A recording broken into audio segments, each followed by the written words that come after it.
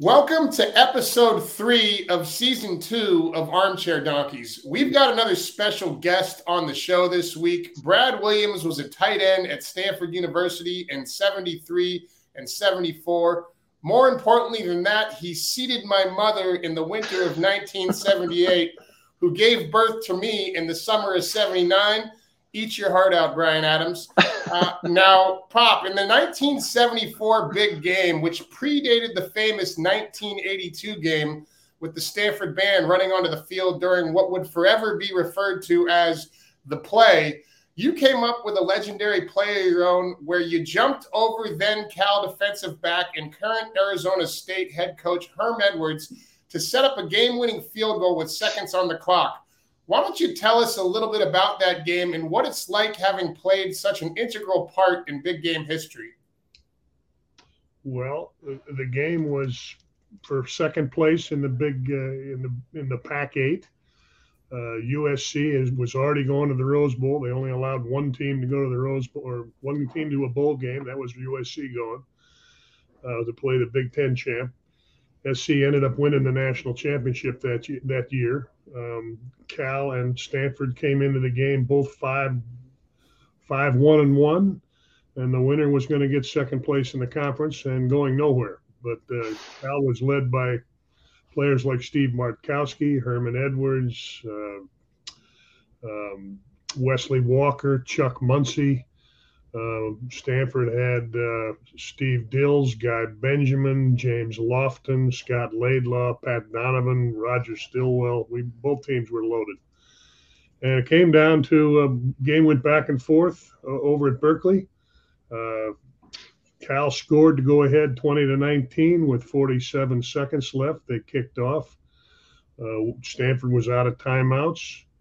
We got up the field on a pass to backup tight end Teddy Pappas, who got out of bounds after 19 yards up to the 47-yard line, our 47. We had an incomplete pass, and with 12 seconds left, I'm lined up against former Denver Broncos All-Pro Rob Swenson for Cal. And I got to the line of scrimmage. Play was called a tight end across. I know breaking the huddle if Rob's up on the line of scrimmage, I'm going to have trouble getting off the ball. We battled all day long. I got up to the line of scrimmage, and he was 12 yards off the ball. I got a clean release. Benjamin faked to Scott Laidlaw into the line. Tony Hill, our wide receiver, cleared out on the right side. And I came across the middle and saw this guy coming up, jumped in the air as high as I could get, and then got out of bounds, fell on the chalk line with 2 seconds left. We lined up. I got 33 yards on the play. We got lined up and kicked a 50-yard field goal and win the game 22-20 on a walk-off field goal. Your mother came out onto the field to congratulate me, and I went to give her a kiss with my helmet on and chipped one of her teeth. That's the story of the 74 big game. I love it. For all you listeners out there, if you ever cross paths with Herm Edwards, make sure you tell him that Brad Williams says hello. He just loves that.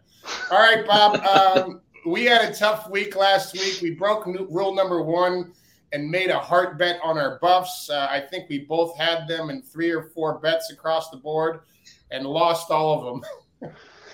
Yeah, it was ugly, man. I thought we had a chance at halftime. We should have been leading that game at halftime, but some decisions I didn't love in the first half. And then the game just, TCU made adjustments. The Buffs did not. And we just flat out got our ass kicked in the second half. But yeah, that was a tough one. I had a couple winners. T Wood helped me out. I took the over of that UTEP OU game. And like I said, OU almost beat it themselves. And then I know I broke your heart with your Utah pick, but I rolled pretty strong on Florida in the swamp. So I had some success, but yeah, we did break our rule. We bet with our hearts, and we got kicked right in the face with it. Yeah, and rule number 5 is to tread lightly early in the season. I got a little excited and broke that rule and lost this weekend. Nobody to blame but myself. A reminder to all you listeners out there, not losing is winning sports betting. Protecting your bankroll is as important as anything else if you want to win. Now, Bob, when I was growing up, there were 3 things that my dad insisted that I couldn't do. 1, I had to promise not to ride a motorcycle. Number 2, I'm going to have to tell you off the air. And number 3 was I was not allowed to go to USC. With that, let's go to the farm in Palo Alto, Pop. Your Stanford Cardinal are getting 8.5 points at home against the USC Trojans. The over-under in this game is 67.5. Both teams are coming off poor years. Stanford was 3-9 last year, but they did manage to go down to USC in the second game of the season and beat them 42-14. SC will have that in their pocket.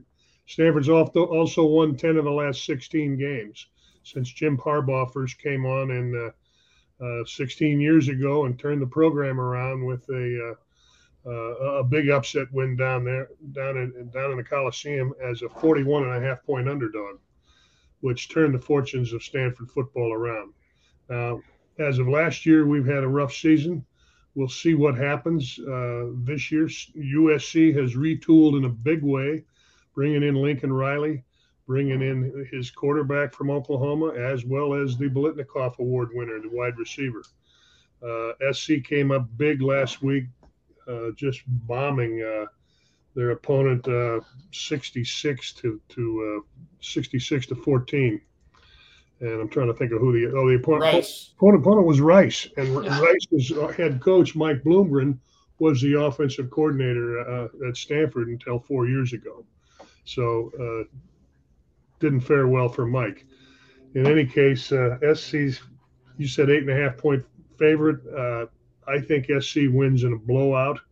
They did very well, brought in over 40 kids in the transfer portal, including starting tailback the last 2 years for Stanford, Austin Jones, who's now the starting tailback for USC.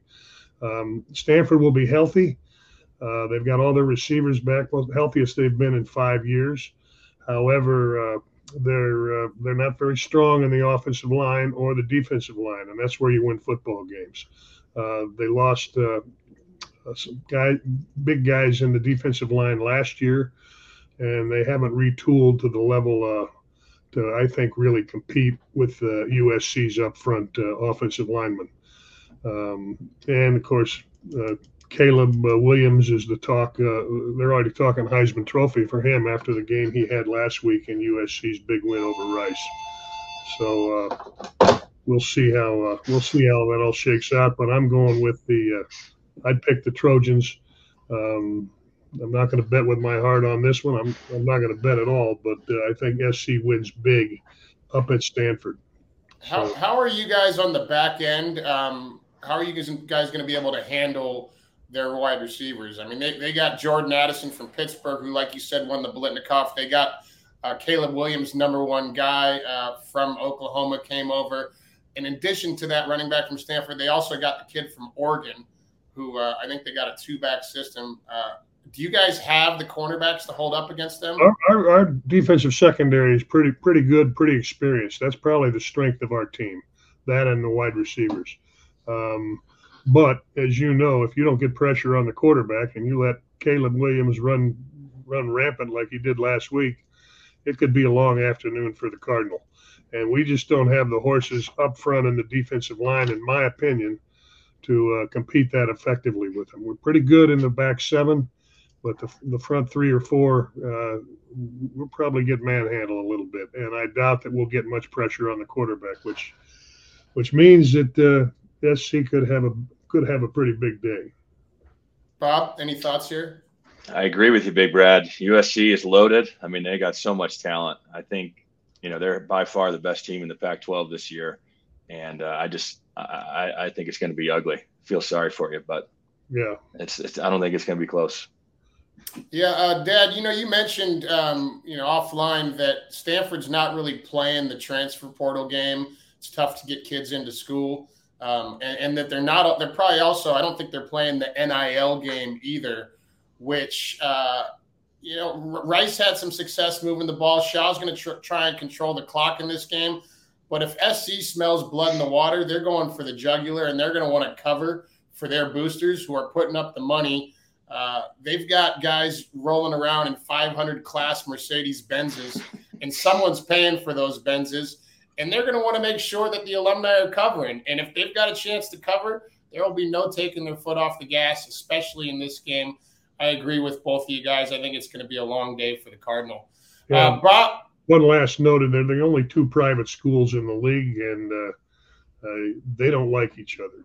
SC and Stanford do not like each other at all. So it's going to be an interesting afternoon. Bob, let's go to Pittsburgh, where the Panthers are getting 6 points at home against the Tennessee Volunteers. The over-under in this game is 66.5. Yeah, when I saw this, I was surprised that Pitt was getting points. I know Tennessee's a good team, SEC team, and they're getting better with Josh Heupel down there as their head coach. But, they played a weak Ball State team, didn't have a big challenge in their first game of the year, where Pitt, had a big rivalry game against West Virginia, came out successful. Slovis, the USC transfer, looked really good for Pitt in that game. And I just expect them to keep playing well. So I like the home underdog, especially coming off a big win, a big rivalry win. They got momentum going. So, I'm liking Pitt right now and taking these points as the home team. Pop, any thoughts on this one? No, I like Bobby's assessment. I think that's a good one. Yeah, I think Keaton Slovis looked pretty good last game in the backyard brawl. 6 points at home sounds tough not to take, but I'll probably stay away from that one. I don't know much about Tennessee. All right, guys, I'm going to take us to Berkeley, and I'm diving back into the Mountain West, where the Bears are a 13-point favorite at home against the UNLV Running Rebels. The over-under in this game is 48 points. So both of these teams opened against Big Sky opponents last week.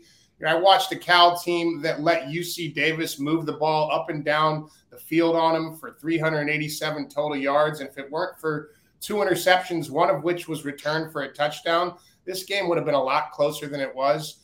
UNLV, on the other hand, Pop, we watched it together. They routed Idaho State 45-7 in the first half and then sat their starters in the second half.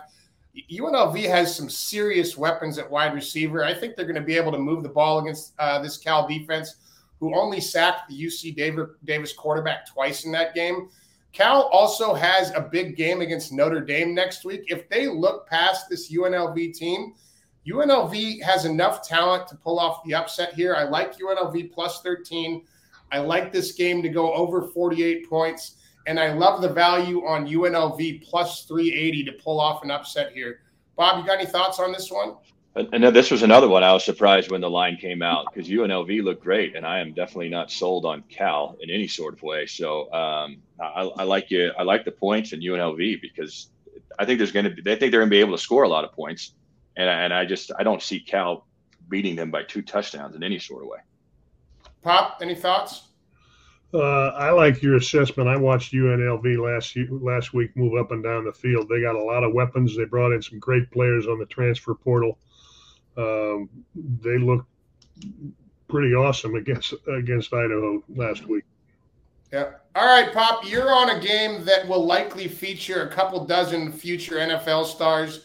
Alabama is spotting the Texas Longhorns, a 20-point lead before this thing kicks off in Austin. The over-under in this game is 66.5. First, Nick Saban has only lost to one of his former coaches one time, and that was in the national championship last year. Steve Sarkisian was his offensive coordinator. Steve left 2 years ago to go to Texas. He was 6-7 last year in his breakout season, which is hardly knocking the doors down. He's got a new quarterback in Quinn Ewers, which everybody's excited about. He was 16-24 last week. Didn't really light it up like you would have hoped, but Texas had a good win over Louisiana Monroe, 52-10. Alabama cruised against Utah State, which was a 12-2 team last year, 55-0. They've got the Heisman Trophy winner back. They're coming into Texas. They have a one. Texas leads the series 7-1-1. The only one they won. Alabama was the 2010 national championship game where Alabama beat Texas for the national championship. and that was Saban's first of 6 national championships at Alabama. I think they come in there. Alabama does, with the talent that they have. The spread is 20. I think they cover that. I think they beat them by 30 points. I don't think Texas is there yet. They've got a ways to go, which will make the Longhorn fans upset, but it is what it is. I think Alabama's too loaded at every position. They lost 16 guys in the portal, but that didn't really phase them. They brought about 6 or 7 guys in the portal, all of whom are playing ball. So Alabama is the real deal. Saban and Sarkisian, it's going to be interesting to watch, but I think Nick Saban schools his old protege. Bob? Yeah, I'm kind of on the fence on this one. I don't think I'll touch the game, but I think Saban's got enough asshole in him where he's going to want to set an example against Sark, and he wants to go into Austin, and he's going to want to put a lot of points up. So, if I bet it, I would be leaning to take Alabama and give up those points, just because I think he's going to want to blow Sark out if he can. Yeah, I think Texas, like you said, Pop, I think they're a year or 2 away from competing in this one. I do know that each one of Texas's offensive linemen, for going to 6 fundraisers a year, they're all getting $50,000 a year, which is going to help them in recruiting. Colorado and Stanford, teams that don't want to play the NIL game, they're going to find out real fast that they're going to want to figure out how to change their minds pretty quickly. I like Bama giving up the 20. All right, Bob, let's go to Razorback Stadium, where Arkansas is an 8-point favorite over South Carolina. The over-under in this game is 53. Yeah, another one where I'm a big fan of Arkansas's quarterback. KJ Jefferson is a hell of a football player, and it goes back to the other game I talked about where South Carolina didn't have a challenge in their first game against Georgia State, where Arkansas played a very good Cincinnati team, so they were tested. I said last week I think Arkansas is one of the teams on the rise in the SEC, and I just don't think South Carolina is there yet. So I like giving up these points at Razorback Stadium and taking Arkansas this weekend. Pop, any thoughts on this one? I like Arkansas. I love the quarterback. I think he's a Sunday player in a couple of years. I think he leads them to. I think he leads them to the promised land. All right, there are some pundits out there calling for Spencer Rattler as a Heisman long shot. I don't know enough about these two teams. I'm staying away. But you know what? I'm going back to the Mountain West Conference. Just stay in the Mountain West, Bo. I stay in my lane, baby. Stay in my lane. Let's go to Ann Arbor, Michigan, where the Rainbow Warriors are getting 51 points in the Big House. The over-under in this game is 67.5. I know what you guys are thinking. Nobody gives a shit about this game, Bo.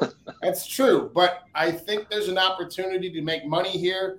51 is a huge number. However, this Hawaii team is absolutely atrocious. They've been blasted 2 weeks in a row at home. Last year, they were great at home and awful on the road. They got hammered in the transfer portal. Timmy Chang appears to be way in over his head. This is also a team that gave up 9 yards a carry to Vandy in week 1. Michigan might cover this spread in the first half. And in a day where the NIL is so prevalent, I don't think mercy is a thing anymore. The Wolverines know going into this game they're favored by 51, and I think they're going to want to cover that for the alumni who are funding their NIL opportunities. This is the college football world that we're living in. I'm letting my nuts hang in this one, and I'm taking Michigan to cover the 51 here. Bob, any thoughts? Hawaii's awful, so I'll roll with you.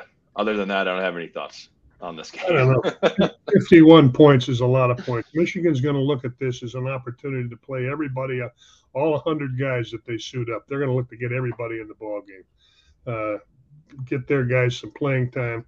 I think they go up early pretty big. Where you worry about it is when they got their scrubs in that are inexperienced and prone to mistakes. Then Hawaii maybe can put up some points. They put up 14 points, 2 touchdowns. I think Hawaii covers. I think Michigan's going to score 70, and they're probably going to score 51 in the first half. So I'm going to take a look at the first half line on that one as well. All right, Pop, you're up on a team that you've been in my ear about for 2 seasons. UTSA, the University of Texas at San Antonio, is getting 2.5 points in a tough game in West Point against Army. The over-under in this game is 54.5. The Roadrunners are a great story. They didn't even have a program 12 years ago. San Antonio is the 7th largest metropolitan area in the country. They got a lot of football players, guys that you played with when you were at University of Colorado. They got a great recruiting base, and they got a coach by the name of Jeff Traylor, 30 years coaching experience. Listen to this resume. In 15 years at Gilmer High School, he won 3 state championships and 2 runners-up, was the 4-time Texas High School Coach of the Year, and has the 10th best record of any coach in Texas high school football history. This guy came into the program 2019. He's turned it around. They went 12-2 last year. They covered in every single game but one, and they covered last week. I've been telling you guys a long time that the San Antonio Roadrunners have got the town behind them. They've got a great coach. They've got a great recruiting base. This is a team to watch going forward. They won the conference championship last year. They lost to 24th ranked Houston in triple overtime last week. Game could have gone either way. And their quarterback, Frank Harris, had just shy of 4,000 total yards, total offense running and passing last year. He's a real deal. He's a great player. So I think the Roadrunners are a team to watch. Now, they're playing a team that is also a team to watch. Army has gone to 5 bowl games in the last 6 years. They were 9-3 last year. They run a flex triple option. They'll run the ball 5 times for every 1 pass they throw, maybe 7 to 8, 9 passes a game. They'll run the ball down people's throat, and they do it better than anybody. And more importantly, they led the nation last year in time of possession. And that's one of the things they look to do. Ball control, run the clock, keep possession, keep the ball, don't make any mistakes. They're going to be as fit as any team that you ever play in the country. And Army is a tough team to beat. Again, 9-3 last year. So it's 2.5 points that they're giving away. And they're playing in West Point. Both teams are on the rise. Both teams are teams you want to bet the rest of the way. But I wouldn't bet either one of them in this game unless you want to go the over, which is 54.5. Bob? I've heard a lot of talk about the Roadrunners and that they are on the rise. I don't know enough about Army that triple option is hard to defend. It sets up, it's a whole different week of practice for the opposing team. I just appreciate all the research that Big Brad's doing and all the info he's providing on all this stuff. Well, it's interesting. It's 2 interesting programs. But particularly the Roadrunners didn't have a program until 12 years ago. They put $80 million into a new athletic complex. $80 million, and they play in the Alamo Dome. This is a team that's on the rise that you're going to want to watch. And you're certainly going to want to bet them going forward. Yeah, I think that this is probably a stay-away game. You've been spot on about the Roadrunners. The only game I think I took them last year, I think they didn't cover. But the service academies in that option, the service academy in that option attack is really tough to prepare for in a week's notice. Although when we used to play Nebraska, they had the triple option attack. And the one way that you can overcome that is if you've got team speed on defense. I don't know enough about that defense, so I'm going to stay away from this game. The Roadrunners do have good team speed. They're loaded with a bunch of good athletes. This guy is a great recruiter. And he's probably got relationships all over the state of Texas from coaching high school football. Everybody knows Jeff Traylor. All right, Bob, let's jump to week 1 in the NFL. Start us off in Soldier Field, where the Chicago Bears are getting 7 points at home against the San Francisco 49ers. The over-under in this game is 40.5. Yeah, I see your shirt. I see your hat.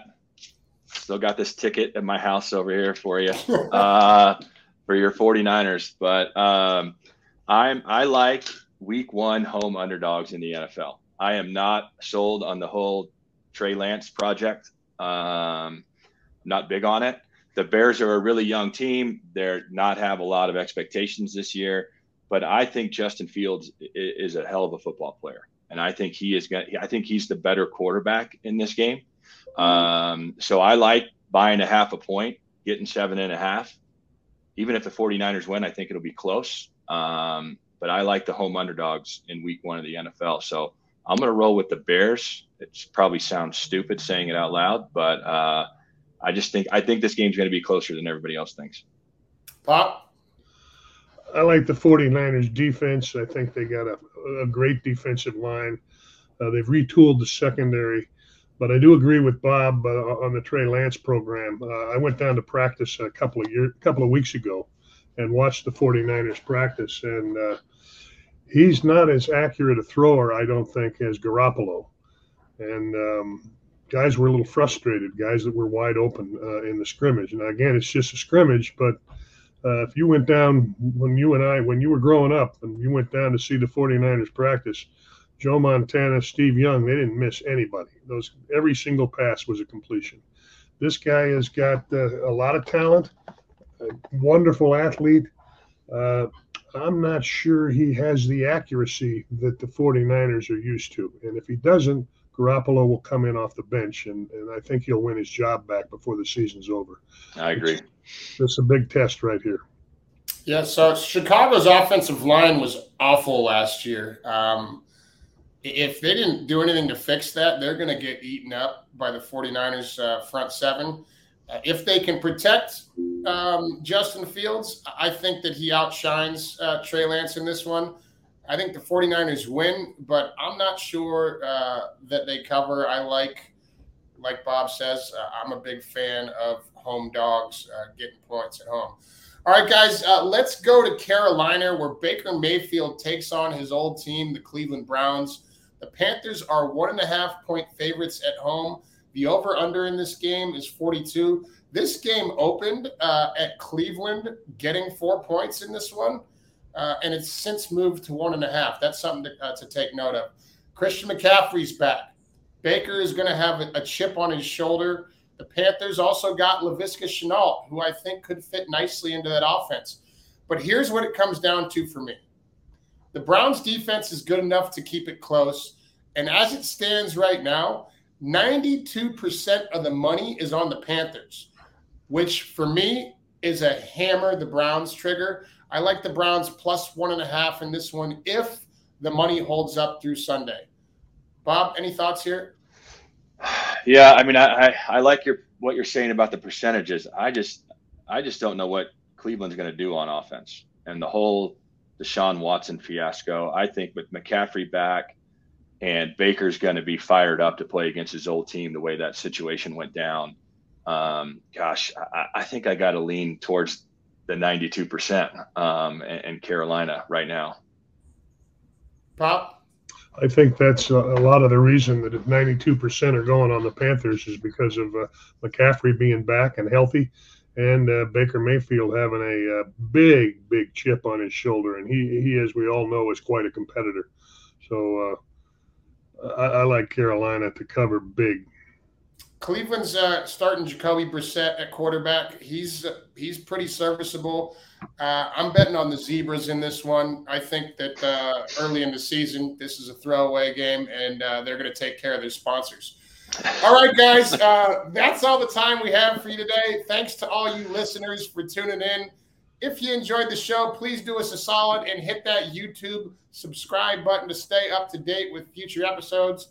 Pops, thanks for coming on and your continued support with the show. Have fun at the game this weekend. Bob, good luck this weekend.